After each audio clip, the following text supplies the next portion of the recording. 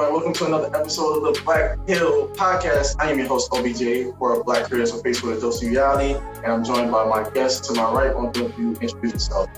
Tony Loveless. Hey, and we're joined in by our special guest here tonight. Why don't you introduce yourself? Hello, my name is Raven. I am a model. I actually have my degree in psychology, so I am considered a model with a degree.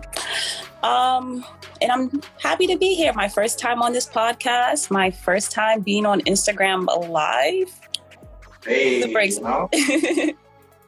hey, welcome. I appreciate you being here. So for those joining in, this is the Black Hill Podcast, where we talk about different various topics correlating to Black creators in the community or just Black individuals. And today's Black Hill topic is cultural diaspora or diaspora, however people understand, but I'll go with diaspora.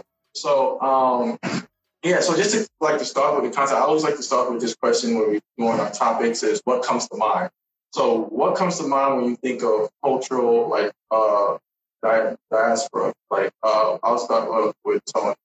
All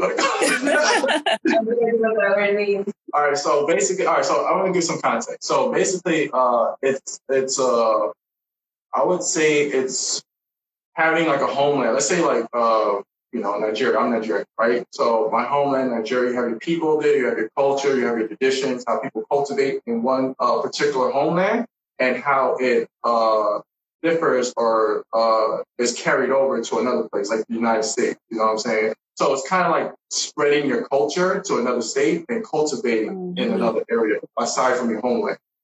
And, that's what we're going to talk about, our similarities or differences from somebody dispersing from their culture or their homeland, like Nigeria, for example, and how their livelihood and lifestyle has changed or maybe has learned from their homeland into another place, like the United States, for example. So pretty much get it now. So it's just taking people from one homeland and kind of cultivating to another place, you know? So just give like a word, maybe a few sentences or a phrase that comes to mind. I'll start with our special guest. When you think of the word cultural diaspora. Well, the first thing that came to mind was differences. Okay. Growing up in a very cultural home and then you're going out in the public, especially in America, where it's not really so cultural. Yeah. You have some advantage, but then you do have some differences. So that's my take on the word.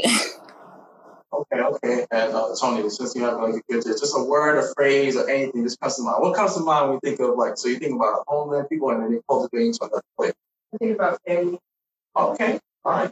Family, that's a good one too. I think that also at times, because sometimes, also with me, when it comes to that, I think family can be left behind, or they could ask their children to kind of descend their culture to whatever the place they're going. Like for me, I have my father's Nigerian, my mother's Panamanian, so they grew up in their respective home places, and then me being born in the States, I had to learn a bit of their culture while being here. So that I was like more of a descendant of my family's culture and having to learn their ways while being in the States, compared to being in their homeland or anything like that. Even though I would have liked to, but they want me to be here.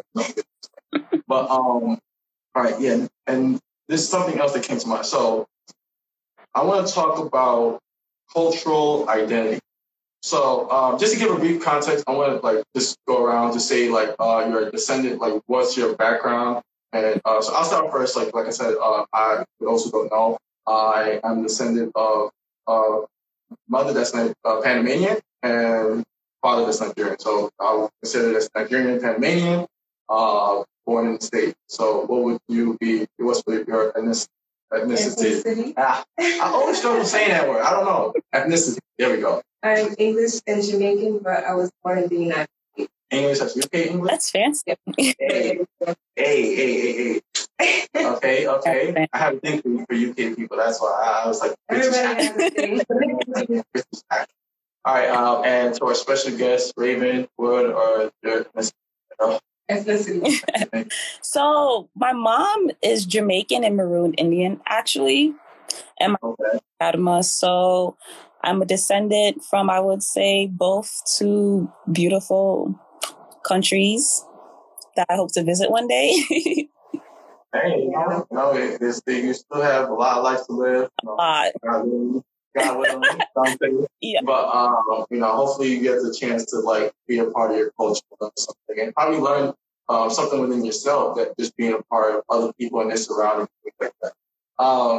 So when it comes to like culture identity, because being in the States, what was like the pros and cons? So I guess like you come with a few pros and maybe and a few cons. Being descendants of parents and you're in the States, how did that mesh with as far as like, trying to relate to your parents and trying to learn about their ways and how they identify self and how you try to identify self being in the States and, maybe just trying to be your own person and while still learning their culture? I would say the pros would be the discipline. I do feel like people who are from a Caribbean island have a lot of discipline because majority of them, when they come to America, they're coming for a better life.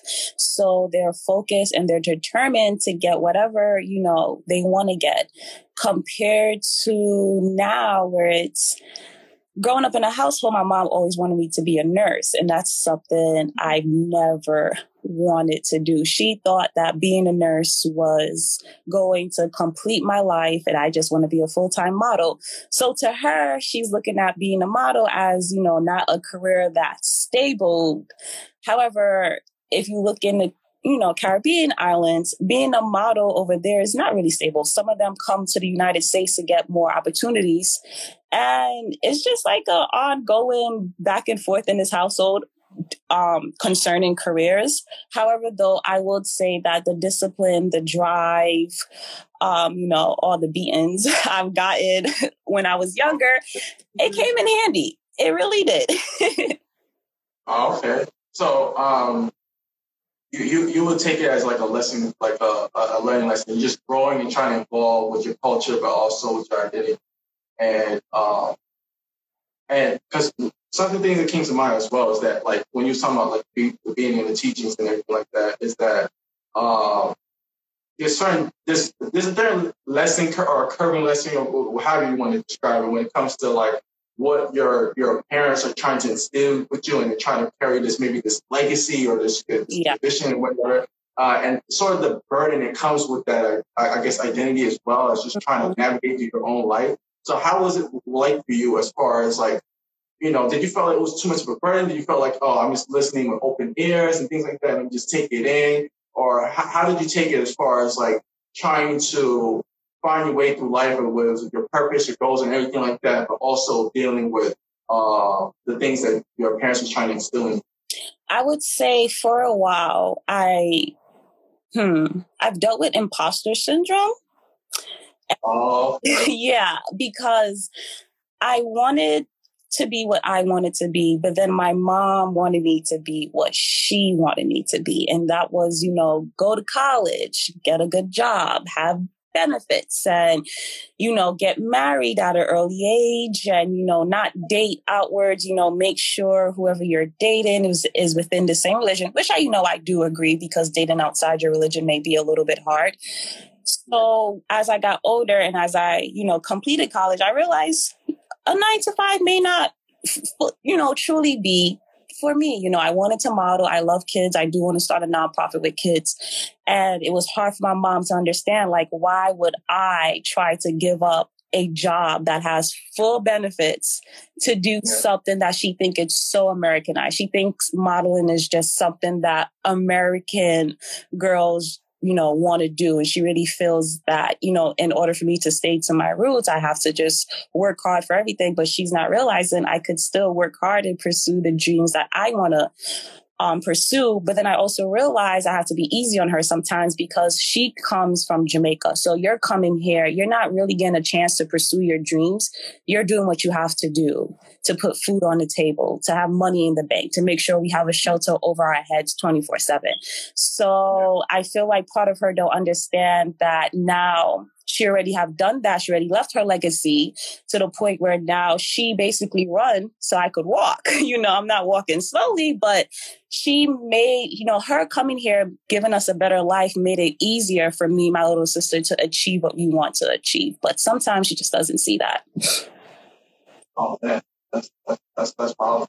And Tony, how was your experience as far as your identity, being British?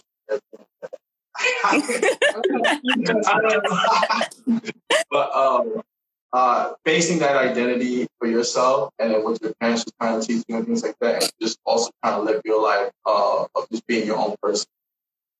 I think I've never been to the UK. I always wanted to go, but I think we're more Jamaican than we are like English.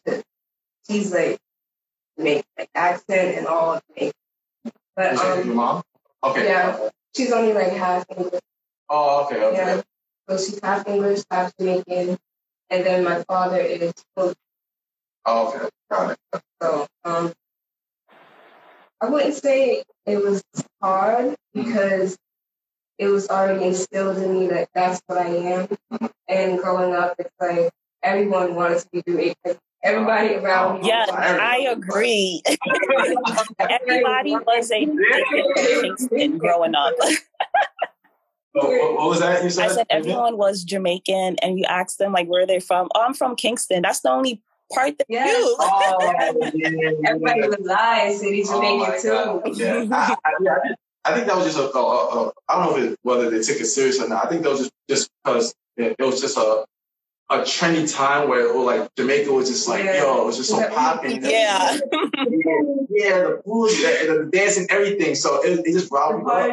Yeah, so it's just like, oh man, that looks so dope. I want to be a part of it. And then sometimes people would just fake out their Jamaican accent and everything. I'm just like, bro, you're not Jamaican. Because like if you talk to like a real, like, he's saying the S. It's not with an S on the end, but okay.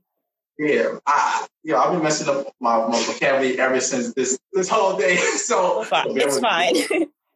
But they just want to like just be a part of the culture because the dialect, the language, how they interacted it's just so different and so I guess refreshing. It's what everybody was listening to. Everybody was listening to Cartel. Yeah. Oh yeah. Oh my gosh. Yeah, it was playing at all the parties. Alkaline, everybody. It was just people. Oh my god, like. You have to, definitely. And Elephant Man was definitely a Elephant Man too. Elephant Man, he was huge. So everyone thought they were Jamaican some way. Yeah. All right. So I want to transition now. I talk about the food. I love my food. How was it like? To have some of the foods that you cultivated here from. Compared to your everyday meals, and maybe your favorites from like your the homelands that your parents was from. Listen, Jamaican food is good. Let me just start there. Nothing. Yeah. I may get some heat for this, but nothing can compare to Jamaican food. And I could never get tired of home cooked food. I could never get tired of ackee sawfish. I could never get tired of oxtails, curry goat, everything, you name it. Rice. Listen, there's nothing compared. So before I turned vegan, before I get into that, I used to compare every outside food to my mother's cooking. Like, for example, mac and cheese, baked macaroni cheese. I would be like, this is not it. My mom makes it 10 times better. And when I went to school and I for lunch, they serve those pizzas that look like a box and it's mad hard. And the cheese, you could just scrape it off with your hand. Not even cheesy. Those are disgusting. So I started to beg my mother to just basically pack some lunch for me. Even if it's cold, pack it up, do what you have to do so I could eat it. Up to this day, I'm still not an outside food person, even though me being vegan. I am vegan, but I still try to put like some of my Jamaican culture in it. I have to, because without it, I feel like vegan food is very bland. And up to this day, I just cannot really do outside food. I compare it to my mom's cooking. I just feel like Jamaican food is number one, and it's not going to get better than that. Oh, man. So that we're confident. Yeah, I would say it's up there. As far as I would just cultivate more like Caribbean food, which is really up there. Because for me, I think African Nigerian food is the best, in my opinion. So, but everybody has their opinion about it. So, but yeah. So, how was your experience for you, Tony, as far as like Jamaican food from your homelands and how it was cooked compared to how it is now? I feel like you're very lucky because it's like the only time my mom makes Caribbean food is Christmas. Oh, man. Everything else is like white rice, corned beef, meatloaf, steak, the cut up steak, baked chicken. Yeah, so I'm like, that's kind of sad. Yeah, that is sad. My heart just felt when you said that. Yeah, and I think because for me, like, I don't think there was like a special occasion. Like, so I want to give some more context. So I mostly was raised by my mom. They're separated. You know what I'm saying? Mm-hmm. So I had more of a taste of her food, being Panamanian, dishes that they have there and things like that. She liked to eat like bacalao, fish, rice and beans, plantains, all that kind of stuff, and it was really good. I'm not gonna actually go down. I'm just like, there's times where my mouth be drooling. I'm like, yo, like this food hitting, you know what I'm saying? So, but also it was so dope because there was times where like, cause she knew like when telling us my father, she knew Nigerian dishes as well. So she would sometimes mix her culture of food and the Nigerian food, and she'd be making like sometimes experimenting and things like that. And I'm just like, yo, what is it? And I'm like, my mouth be already drooling before I even touch the food. You know what I'm saying? It's like so good. I'm like, oh my gosh. Like sometimes you add like a little spice here and there, or whatever. But she be eating like a little bizarre stuff that I wouldn't even touch, like pig feet and all this. I don't know, like eyes and feet of something or whatever. I don't touch eyes and feet of anything. You know what I'm saying? So it was dope just to see a blend of culture as well because it's like I think sometimes people take too pride in their food and whatever, and they don't try and experience other people's food, or they have more of a bias or whatever things that come to foods and things like that. But like, I like my food as well. I love my food, but I still try to cultivate probably other people's food. How it was made. Try to give more respect level to how they make it compared to how it was, I guess, colonized or Americanized in that kind of sense. Because it's like, what are you doing? What are you'll know when like somebody from another country makes a certain dish. Yeah, a certain way, and they'll be like, what are you doing? No, that's not how you do it. That's how you do it. So everybody has a different method. Everybody has a different way of learning their dishes and things like that. Anything else to add as far as like cultural food, like your experiences as far as what's your favorite dishes? Curry goat, white rice what's that bread? Cocoa bread. Some pancakes. I get that like every day. She was ready. She was just ready for that question. Yeah. Okay. So I don't have any favorite vegan food. I've only been vegan for like a year, but before I was vegan, my to-go dish was jerk chicken. I love me some jerk chicken. I love me some oxtails, rice and peas. And you know what became my favorite? I'm not sure. I went to this African restaurant. I could say that probably is my favorite vegan food that I had. I had powdered yam for the first time, and I had beans, and I had this really hot sauce. It started with a B. I'm not even going to try to pronounce it because I'm going to pronounce it wrong. I don't want nobody, come for me. But it was super spicy, and that put me to sleep. That's how good it was. I had food that put me to sleep, but that right there, that outside food, it knocked me out. It was so good. So I have to say that's like my vegan favorite combined dish. Okay. I think for me, I love my jollof rice, and I love my plantain, and when it comes, I like also fufu. Like fufu is like the thing you put. Oh, that's what it's called. Okay. Yeah. I love my ngozi soup as well. Nigerian people will know what I'm talking about. And I think it more cultivates with soup and also like handmade foods that you could just like, we don't use forks or knives or anything. It's just like, I think that was also that family tie element of just people surrounding you and just like using your hands. I think also Indians and also the people of elk culture. Yeah. And I think also Asian, if I'm not mistaken, it's just more like handmade, like, just pick of the litter, like, make your meal and be good for the day. And, they eat, they eat a lot, when I was in Nigeria for like a month, morning, breakfast, like morning, afternoon, lunch, like big bowls, like big bowls. And I'm just like, damn, like, is this only for me? Like, I'll be like, damn, like, this is like you can serve like 3 or 4 people, you know what I'm saying? I'm just like, I don't know if I can eat all this. No. It's for you, it's for you. And they cook big. So I think it's more of like just having everybody cultivate together and just coming together and just like eating big portions of meal. But, everybody got to eat. Everybody got to eat, you know what I'm saying? So I want to talk about, I guess, the cultural discrepancies that you faced, being of Jamaican descent. What were some things that you probably was aware of or, experienced as far as the disalignment as far as Jamaican culture out there and here and how they try to cultivate it in the States and the differences that you saw in that?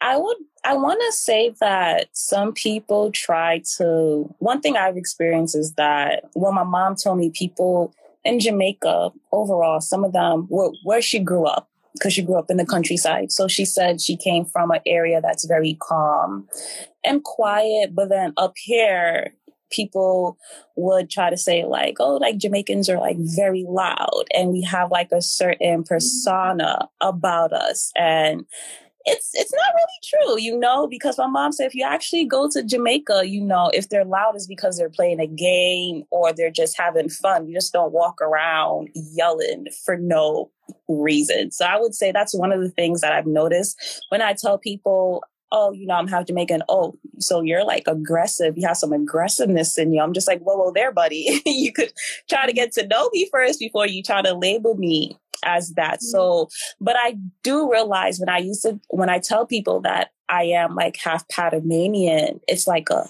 shocker. Like, oh, I didn't expect you to be half Panamanian. You don't look Panamanian. So I'm just like, what do a Panamanian look like? So I would say both of that. Not a lot of people expect me to be Jamaican. In Panamania, a lot of people expect me to be Nigerian, I would say, due to my face structure. And that's the first thing. They'd be like, oh, you have such high cheekbones. Like, where are you from? They never really ask where I'm from. And then once they learn, they get into, I would say, the stereotypes that America perceived about, Jamaicans and Panamanians. So that's the little things that I've dealt with, on a day-to-day basis. Okay. Was there any kind of discrepancy or differences that you face as far as like how people may perceive you, the things that where you came from, and how did you handle it? What was your experience with that? I don't think I really have one. I feel like most people don't really think I'm Jamaican. They usually think like I'm Puerto Rican or something. Oh, yeah. I'm Puerto Rican. Wow, that's the common thing that I think people run with is you Puerto Rican. Yeah, and then like my mom is light skinned and like all of my siblings are light skinned, but my cousins and everyone are dark skin, brown skin. So it's like they look at me and they're like, oh my God. What would you say is it more the skin tone, maybe the hair, maybe the facial structure? I think it's the skin tone. But I don't know if it's the wow. Okay, man, that's I don't know if, well, for me, I know I have like varying experience with it. So, because like I said, being born in the States, and then once they found out, like, I'll say from like a kid's standpoint that maybe growing up from there, when they found out that my father was Nigerian, and I'll talk about the Panamanian side as well. So, like as far as the I guess discrepancy or the stereotypes that I was facing is that you could run fast, that they call the names like African booty scratcher, and all this other stuff. Yeah, and it's just like, it was just like, oh, like, you know, you're a cheat code. Like, you just natural born athlete and everything like that. We just have this up and up. You know, even like, I'm pretty sure y'all heard about it. Even with Jamaican athletes, they're like, oh, like, you know, fast runners, you know, we saw in the Olympics that's going on right now. 1, 2, 3. And yeah,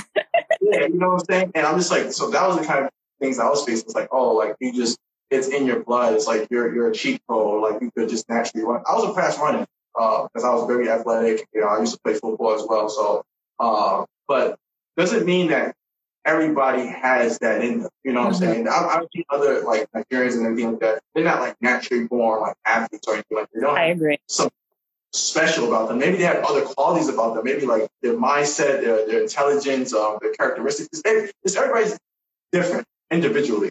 So not everybody has a line of like, oh, like, you know, they could do something special just because of the perceived or the stereotypes of where they came from. You know what I'm saying? So that was that for that. With the Panamanian side, there was only one experience I had when somebody thought I was Spanish. And it was so random to me because so I also grew up in the South Bronx, you know, and I was taking, I don't know if I was taking the bus to school or what I was doing, but I was taking a bus away from home somewhere. And I was in the back of the bus. And then this lady came to the back and she was speaking to me in Spanish. I was like, I don't know, no habla español. I was like, I don't speak no Spanish. And she said, oh, like, I thought you know, Spanish, whatever. That never happened to me. Yeah, so, but like her English wasn't that good, but I could still understand what she was saying. And she was like, oh, like, where you from? I was like, so I didn't tell her like the whole story because I told her like my mom's side. I said, oh, I'm Panamanian, so maybe that's why you think, you know, I speak Spanish. And she said, oh, Panama, like, whatever.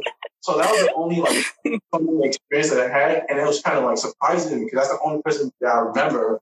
I mean, there's probably other times that happened, but that was my first time remembering somebody coming to me talking Spanish and thinking like, you know, one way about me and stuff like that. But there was a lot of negative stereotypes that came with, or discrepancy that came with more of the African side of my, you know, part of the family compared to my Hispanic or Panamanian side, because my mom was really preserved and like speaking Spanish. She won't speak Spanish to anybody. She will not come tell her to speak Spanish. No, she would not. Unless the only time I remember was when she had like kind of like a best friend or something living in the province we did in South Bronx, and that was the only time I heard her speak Spanish to a friend like that. Other than that, she would not. Oh, and I also went to a family member out, because I have family out in Baltimore as well. Shout out to Baltimore, and that was the only time. And I was like, okay. And then she would not speak it. Even if other people spoke it, she would not speak it back to them. You know? So that was the only time with that.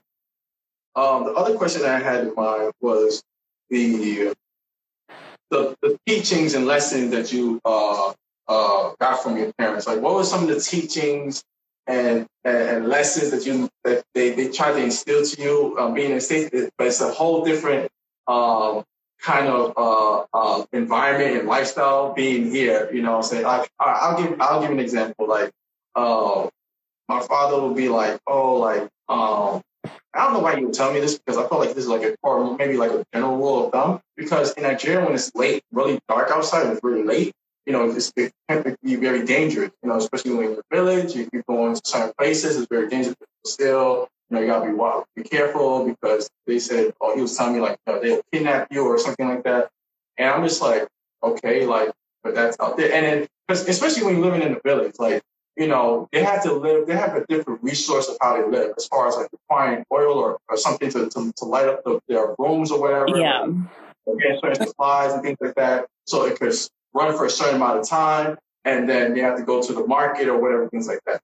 So I'm just like, all right, I'll tell them like, but that's over there. We have electricity, you know, we're good. Like, I'm a grown adult, you know what I'm saying? Like, I know how to be wary. I know, like, everywhere can be dangerous, but I'm just like, I won't come to the mindset like I'm gonna be outside and be that cautious of like, I'm gonna be careful, of course, but you can't prevent something from occurring, whether it happens day or night.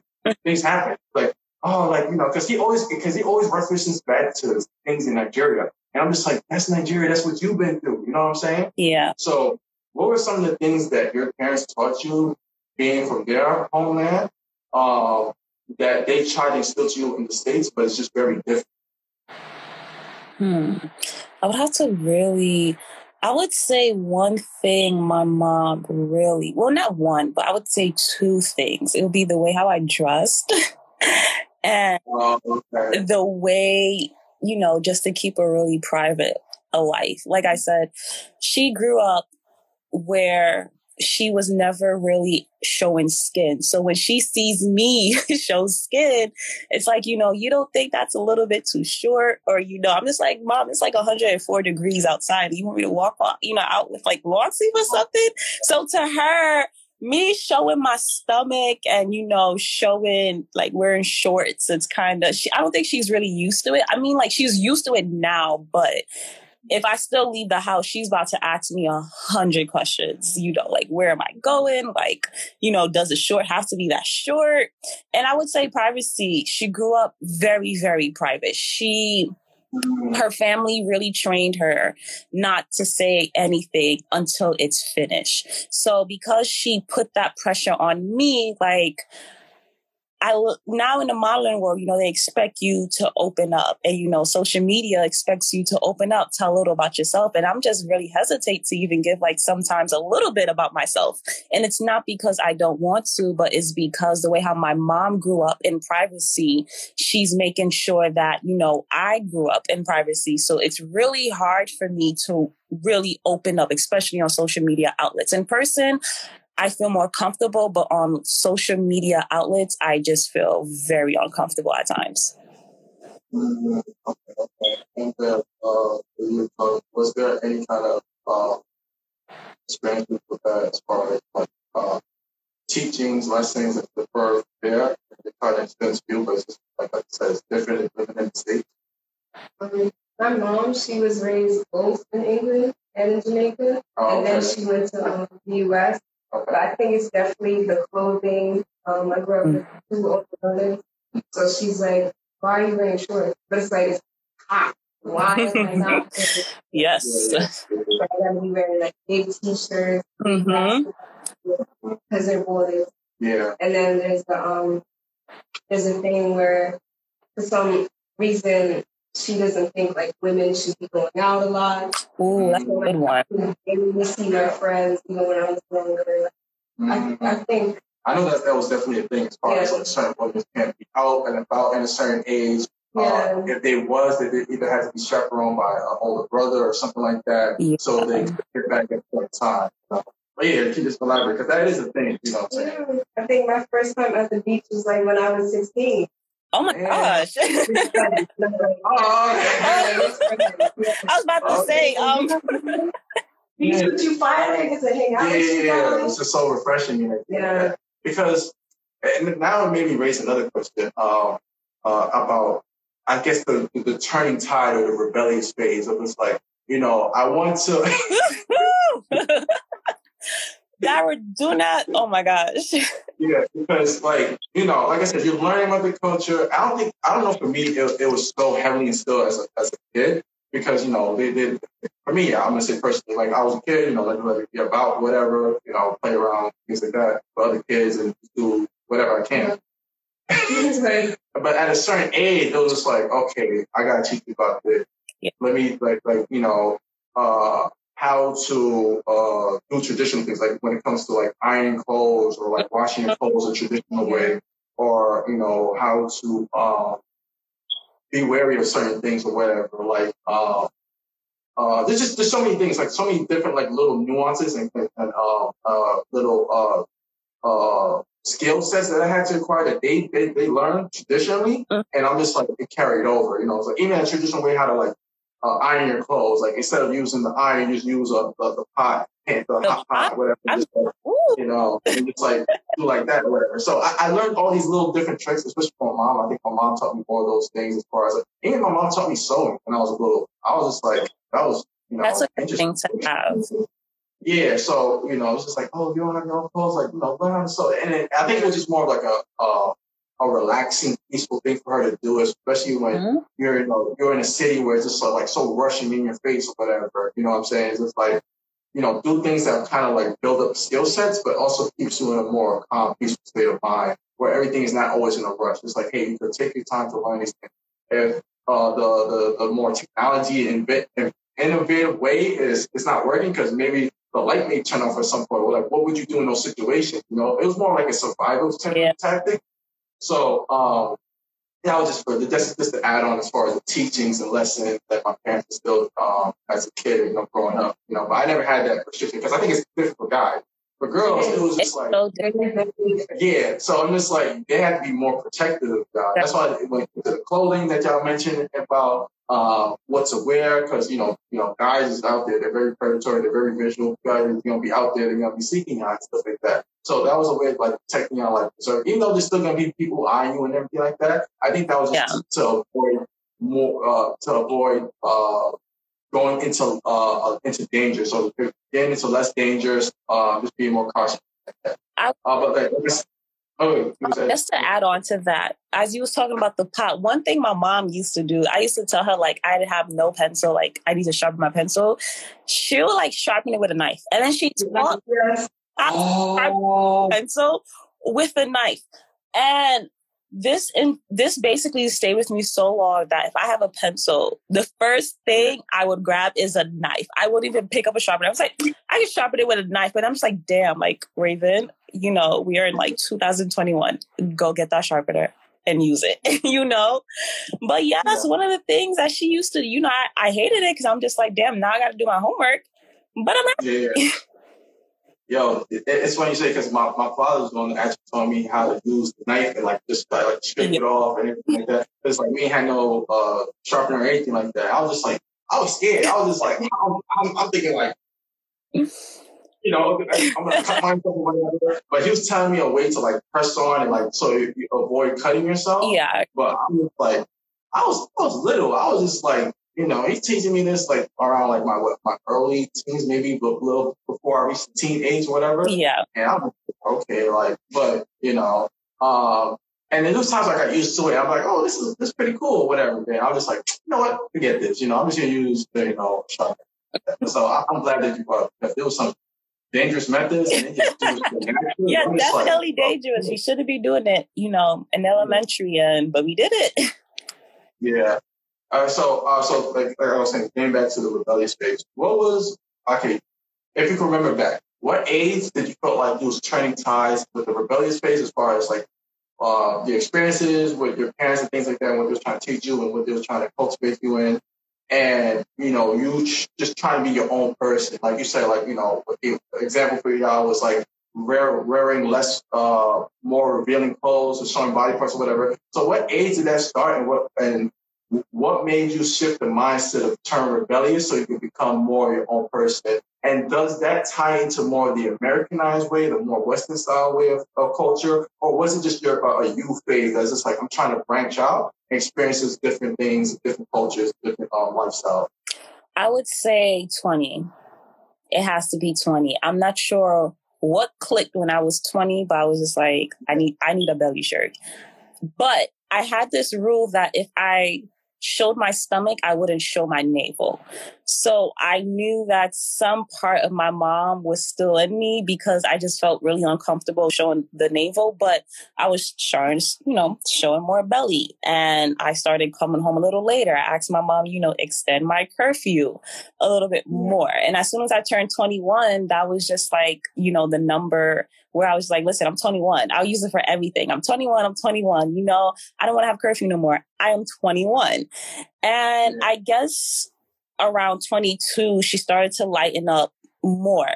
So her plan was either I go through the rebellious stage and she couldn't do nothing about it, or she's, it was like, you know what, let me just be more easy on her so she won't fully rebel the way how, she plans on rebellion. So I never got a chance to enjoy the rebellion stage. I wish I did, but I did not because she caught on to it. She was always like 2 steps ahead. And she met me halfway with some of my, I would say, demands, even though probably 3 out of 10 was met. But, I wish I went through that rebellious stage because I feel like you learn so much after you finish that stage. So in a way, I felt like she was still protecting me a little bit, but not protecting me to the point where I felt the need to fully, disobey her and rebel, if that makes sense. Yeah, I get you. I get you. And Tony, what was your experience? The first age that you remember going back, turning tides, and the rebellious phase. You're better than me. I think I started rebelling at like 14. Oh. Yeah, because I could not see my friends. Like, you watch other people have birthday parties. I squat. Park together. Yeah. Go out to eat. Yeah. Go across the street. Go across the street. There we go.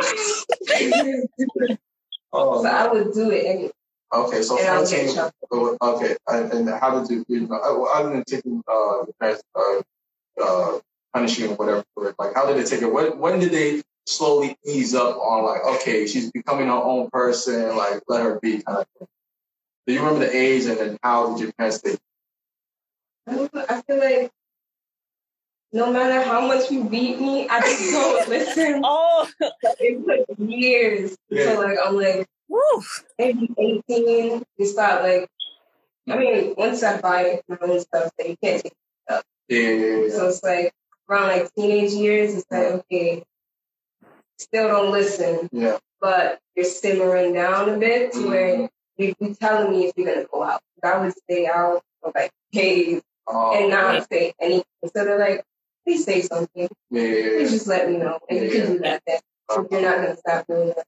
Yeah, that's tough because like I remember that time too because it's like even though they try to discipline you so much and be so strict on like where to go, who you meet, like who's this person, who's that person, whatever. I'll be so annoyed. I'll be like, oh, that's my friends. Like they exist in the world. You understand? Like there are people out there. It's just not only us. You know what I'm saying?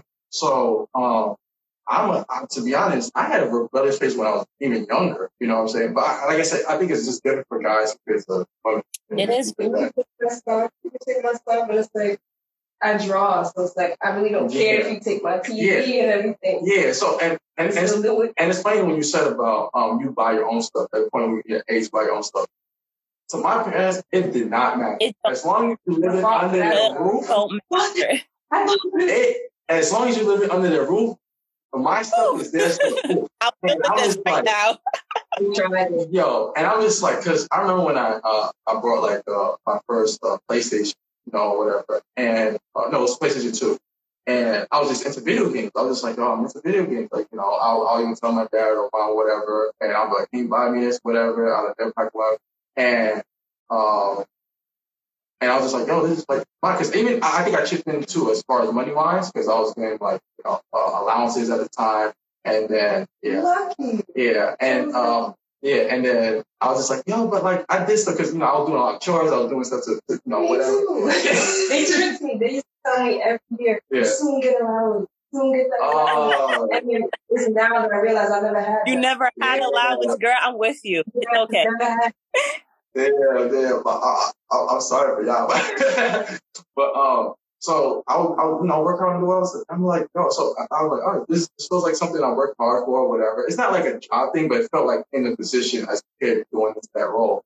And all right, so I have it, whatever. It's like share with your brother, share with your sister. I'm just like, what? Oh my God! You know what I'm saying? Everything so with the sibling. Ugh. To share with, so. And I'm just like, damn. So like, and also because to bring in more context, because I'm the oldest too. So I'm the first born in my family. So I had a lot of responsibility, burden, parents to try to carry that too. So like, definitely anything that was mine was definitely theirs. It was like no negotiation. I was just so annoying, honestly. Oh, I can't stand that. Oh, so yeah. So like my rebellious phase started really young. I don't know when specifically, maybe my later elementary school years, and then because I was very mature and self-conscious as a kid too. So I had my kid side just playing blah blah blah. I also was so in tune with what was going on in the world and like just being aware. So I didn't really share that with a lot of people. So I think that's what made me more conscious of like how my parents was teaching me in a way that's not really conducive to like parenting. They were just doing their best as parents, you know what I'm saying? So I understand that concept as a younger age, and I'm getting more curious and I'm learning more. But that's when I became more rebellious. I'm like, And I'm like, I can't take this. I'm just like, I'm going outside. I'm gonna play basketball, whatever. And then when he was bringing up again about the question, I at least let them know. That was more important for them because that's all they really matter to. They making you go through all this thing, discipline, whatever. At the end of your rebellious phase or whatever the case, when it started, it's just basically let them know at least. You know what I'm saying? So I'm just like, you want to go through all that trouble? Yeah, I would not ask. Be like, so I'm going so and so. Just let me know I'll be back. So that's it. And then when you don't get back at a certain time, it is problems. My mom used to lock the door. Oh my gosh, she used to lock the doors. Okay. For a second, she was like, "Come here, one more time." She used to lock the doors.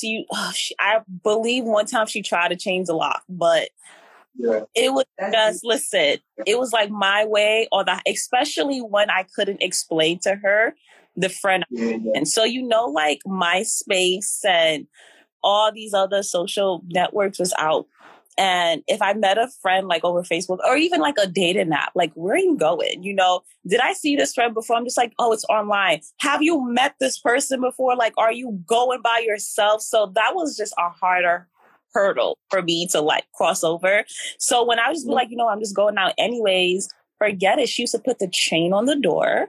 I would have to thank God I was really skinny. I was way skinnier than I was. I used to put my hand through the door. I used to take the chain off and get inside because it was either I do that or I was sleeping outside. It was really her way or the highway when it came to going outside and coming back at a certain, if I didn't come back at the time she told me to come back to. Yeah. All right, so two last things I want to go to. The other one before the conclusion. The last thing I want to ask is as far as the innovation and technology. So kind of like flipping the script as far as agriculture, maybe innovation. How was it like for you to teach your parents the new way and styles and cultures as far as how this phone operates, how this technology works, how to send it? Email, whatever the case may be. So what were some things that you experienced with your parents as far as the turning tide or the new innovative way as far as Western culture here? Honestly, I want to hire somebody to show my mom how to do emails, show her how to work a Facebook and etc. It's different because especially I would say email. I would say I'll give her props. She's really good at commenting on my stuff, but she comment within third person. It's so weird how she does it. And I would just say emails is probably Raven, can you send this email for me and signing up for certain things? And I would have to say with my older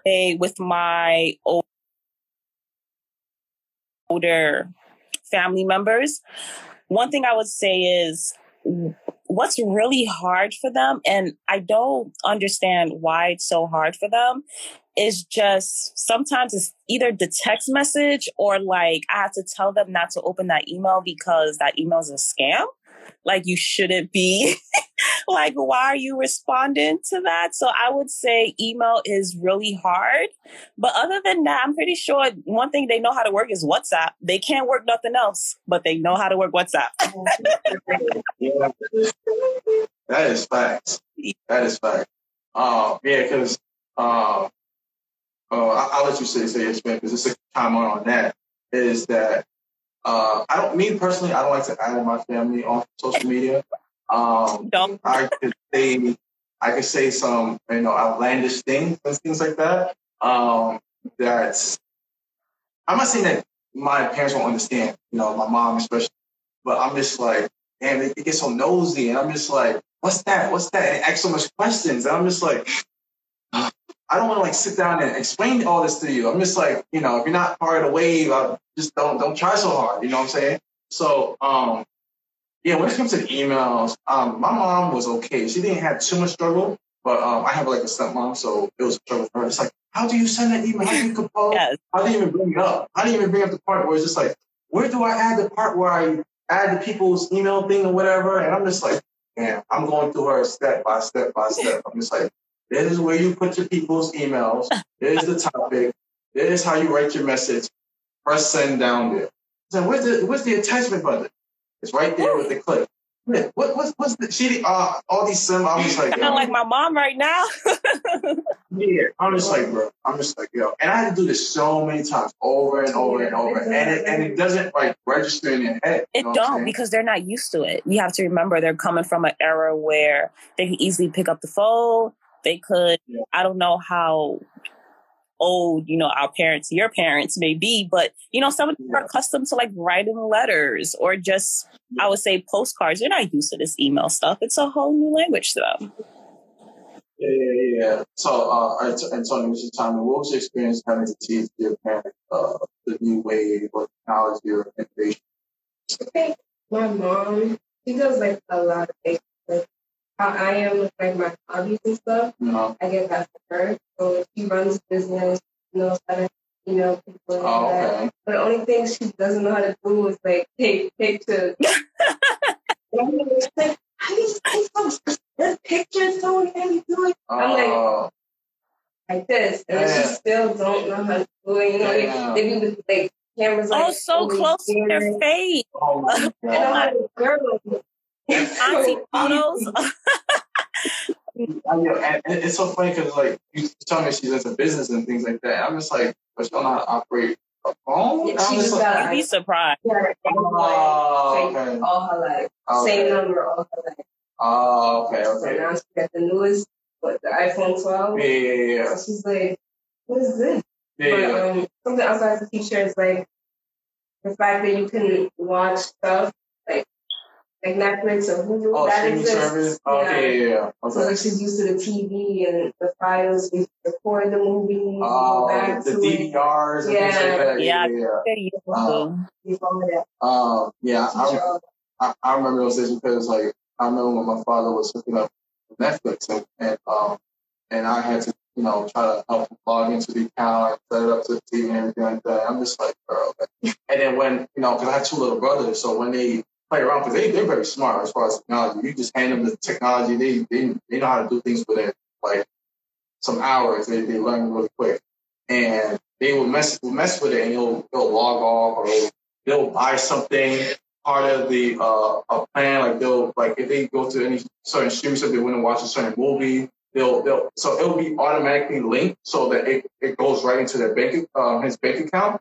So it was just like, oh, who made all these purchases? Who made all these purchases or whatever? And I'm just like, y'all in trouble. So I would have to like learn how to set it away so it don't have an automatic transaction as far as that. And just like navigating and solving all that stuff when it comes to the streaming service. It's a whole nother thing just trying to teach them how to go to it. Even how to go to it. Like, they even know how to, like, it's right there. Like, Netflix, HBO, Disney, all that stuff like that. So, it was a lot going on. But, all right, so to conclude this, there's a segment I like to call Dose Reality. So, it's pretty much a hires to the harsh reality or the reality of, the cultural, the diaspora. Oh, man, I'm struggling with words all day. It's okay. Yeah, I was saying twice with the S at the end. I was just like all over, and I usually don't make a mistake with that because like I have a friend, a friend, Yoli. Shout out to Yoli. She gonna watch this, so shout out to you. Because she's also Jamaican, and like I always be talking to her, and I don't be stumbling like that, so I don't know why today, but it is what it is. We have our day, but so it's basically called a dose of reality. So it's here's to more to the reality of the situation of what we've been through, what we experienced. Mm-hmm. So what kind of, some people kind of will confuse it as an advice, but I just say, oh no, it's just the reality of the situation based on what y'all been through. So what kind of reality being like Jamaican, I'm going to correlate to y'all, and then I'll probably say my piece of Jamaican. Would you say as far as cultivating in the States, and also being with parents from another state, what were some realities that kind of hit you as far as your culture? I think the fact that we have a culture, some people don't really have a culture. We have like things that we do within that culture, food, how Black people tend to gravitate to each other. Like, it's my friend. We have that type of connection. Yeah. Oh, that's interesting because to add on to that, people don't even know like their ancestry or their descendants or whatever. So they don't know where they could go back and trace their roots or whatever. So that's, I think, another point factor as far as like maybe learning that. Maybe they don't have their parents around. Yeah. For people maybe not grow up with their parents, so they can't learn that. Maybe they have to learn from a cousin or somebody else. So just trying to find that connection with somebody to say like, okay, like what's my roots? Like, you know, I want to learn about myself. I want to learn my culture, where I stem from, maybe the foods that they inhabit, certain traditions that they uphold, and things like that. So I think that's most important. So for you, Raven, what's a harsh reality or reality of the situation being descendants of Jamaican and Panamanian parents? I would have to agree with you guys. Definitely say just having a culture overall. And also, you know, the fact that you realize that your parents work twice as hard than other people's parents. And you start to see more of that, especially as you get older and you start to hear background stories from, you know, different people, how their parent may just have a little bit easier than ours. And also the fact that our parents take education very serious compared to some people who are born in, you know, America. They just don't understand the privilege that they have. So I would say that's the difference and harsh realities I've definitely looked at. Yeah, because if you like, my mom, she used to say how she was working for $3. Yeah. I remember it was chunking. But it was good. It's a big difference of how much it was back then to how it is now. It's like thinking of it now, it's like what $3 back then. It was a lot. Yeah. So and yeah, all right. So cool. Where they can follow you on any social media platform that you can follow me on Instagram at Tony Luck. And to our special guest, where can they follow you? You can follow me on Instagram, Raven MC Scott. And I am your host, OBJ. You can follow the Black Pill podcast at the Black Pill Society. And then check out our links. You'll see most of our or all of our social media platforms that we have available. We're on Spotify, we're on YouTube, we're on TikTok, we're on Facebook, we're on Twitter, you name it. No more than major platforms. And make sure you support us. Just follow us on Instagram. That's where we usually keep more of our up-to-date content and things like that, things that's going on. You can check out our reels or our highlights and things like that. And yeah, just support. And also going to YouTube, make sure you subscribe to our channel. Subscribe. Keep up the content. And also when you check out the link to our bio, there's a Patreon. You sign up to a Patreon, you get exclusive access to either behind the scenes, after hour discussions, extended conversations that goes beyond just usually this hour portion of the podcast, and there's a lot more other stuff. So make sure you just click on the link in the bio, sign up to our Patreon, become a Black Pill member, and also tell us your thoughts about this topic as well. What was your experience as far as your culture, your descendants, things like that? What things that you learned? What was the different perspective that you took in as well? And maybe some reality of the situation, especially for us Black people, people in this country, the things that we've been facing, being first generation children as well. So I will appreciate any thoughts and feedback as well. So yes, this is your host, OBJ. You can follow me at Instagram at THEOBI. Just on Instagram, I'm not really anywhere else. I try to keep my social media platform limited. I don't be all over like that. So yes, just subscribe to follow me on Instagram and also follow the podcast at our social media platform as well. So, and that concludes this episode of the Black Pill Podcast. I am your host, OBJ. Yes, I said it for the third time, so y'all can hear me, so y'all can know. And good night.